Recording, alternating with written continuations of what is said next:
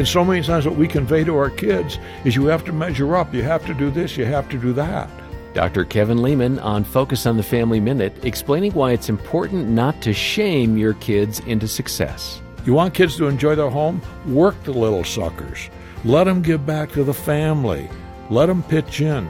Have a month where we're going to save money on the electric bills, utility bills in this home. And we'll compare June to July and November to December, and whatever that is, whatever we save, we're going to have a little family party. We're going to do some fun things.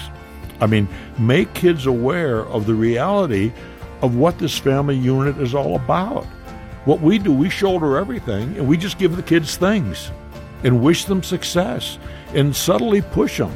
Dr. Lehman shares about enjoying those special moments you have with your children today at FamilyMinute.org.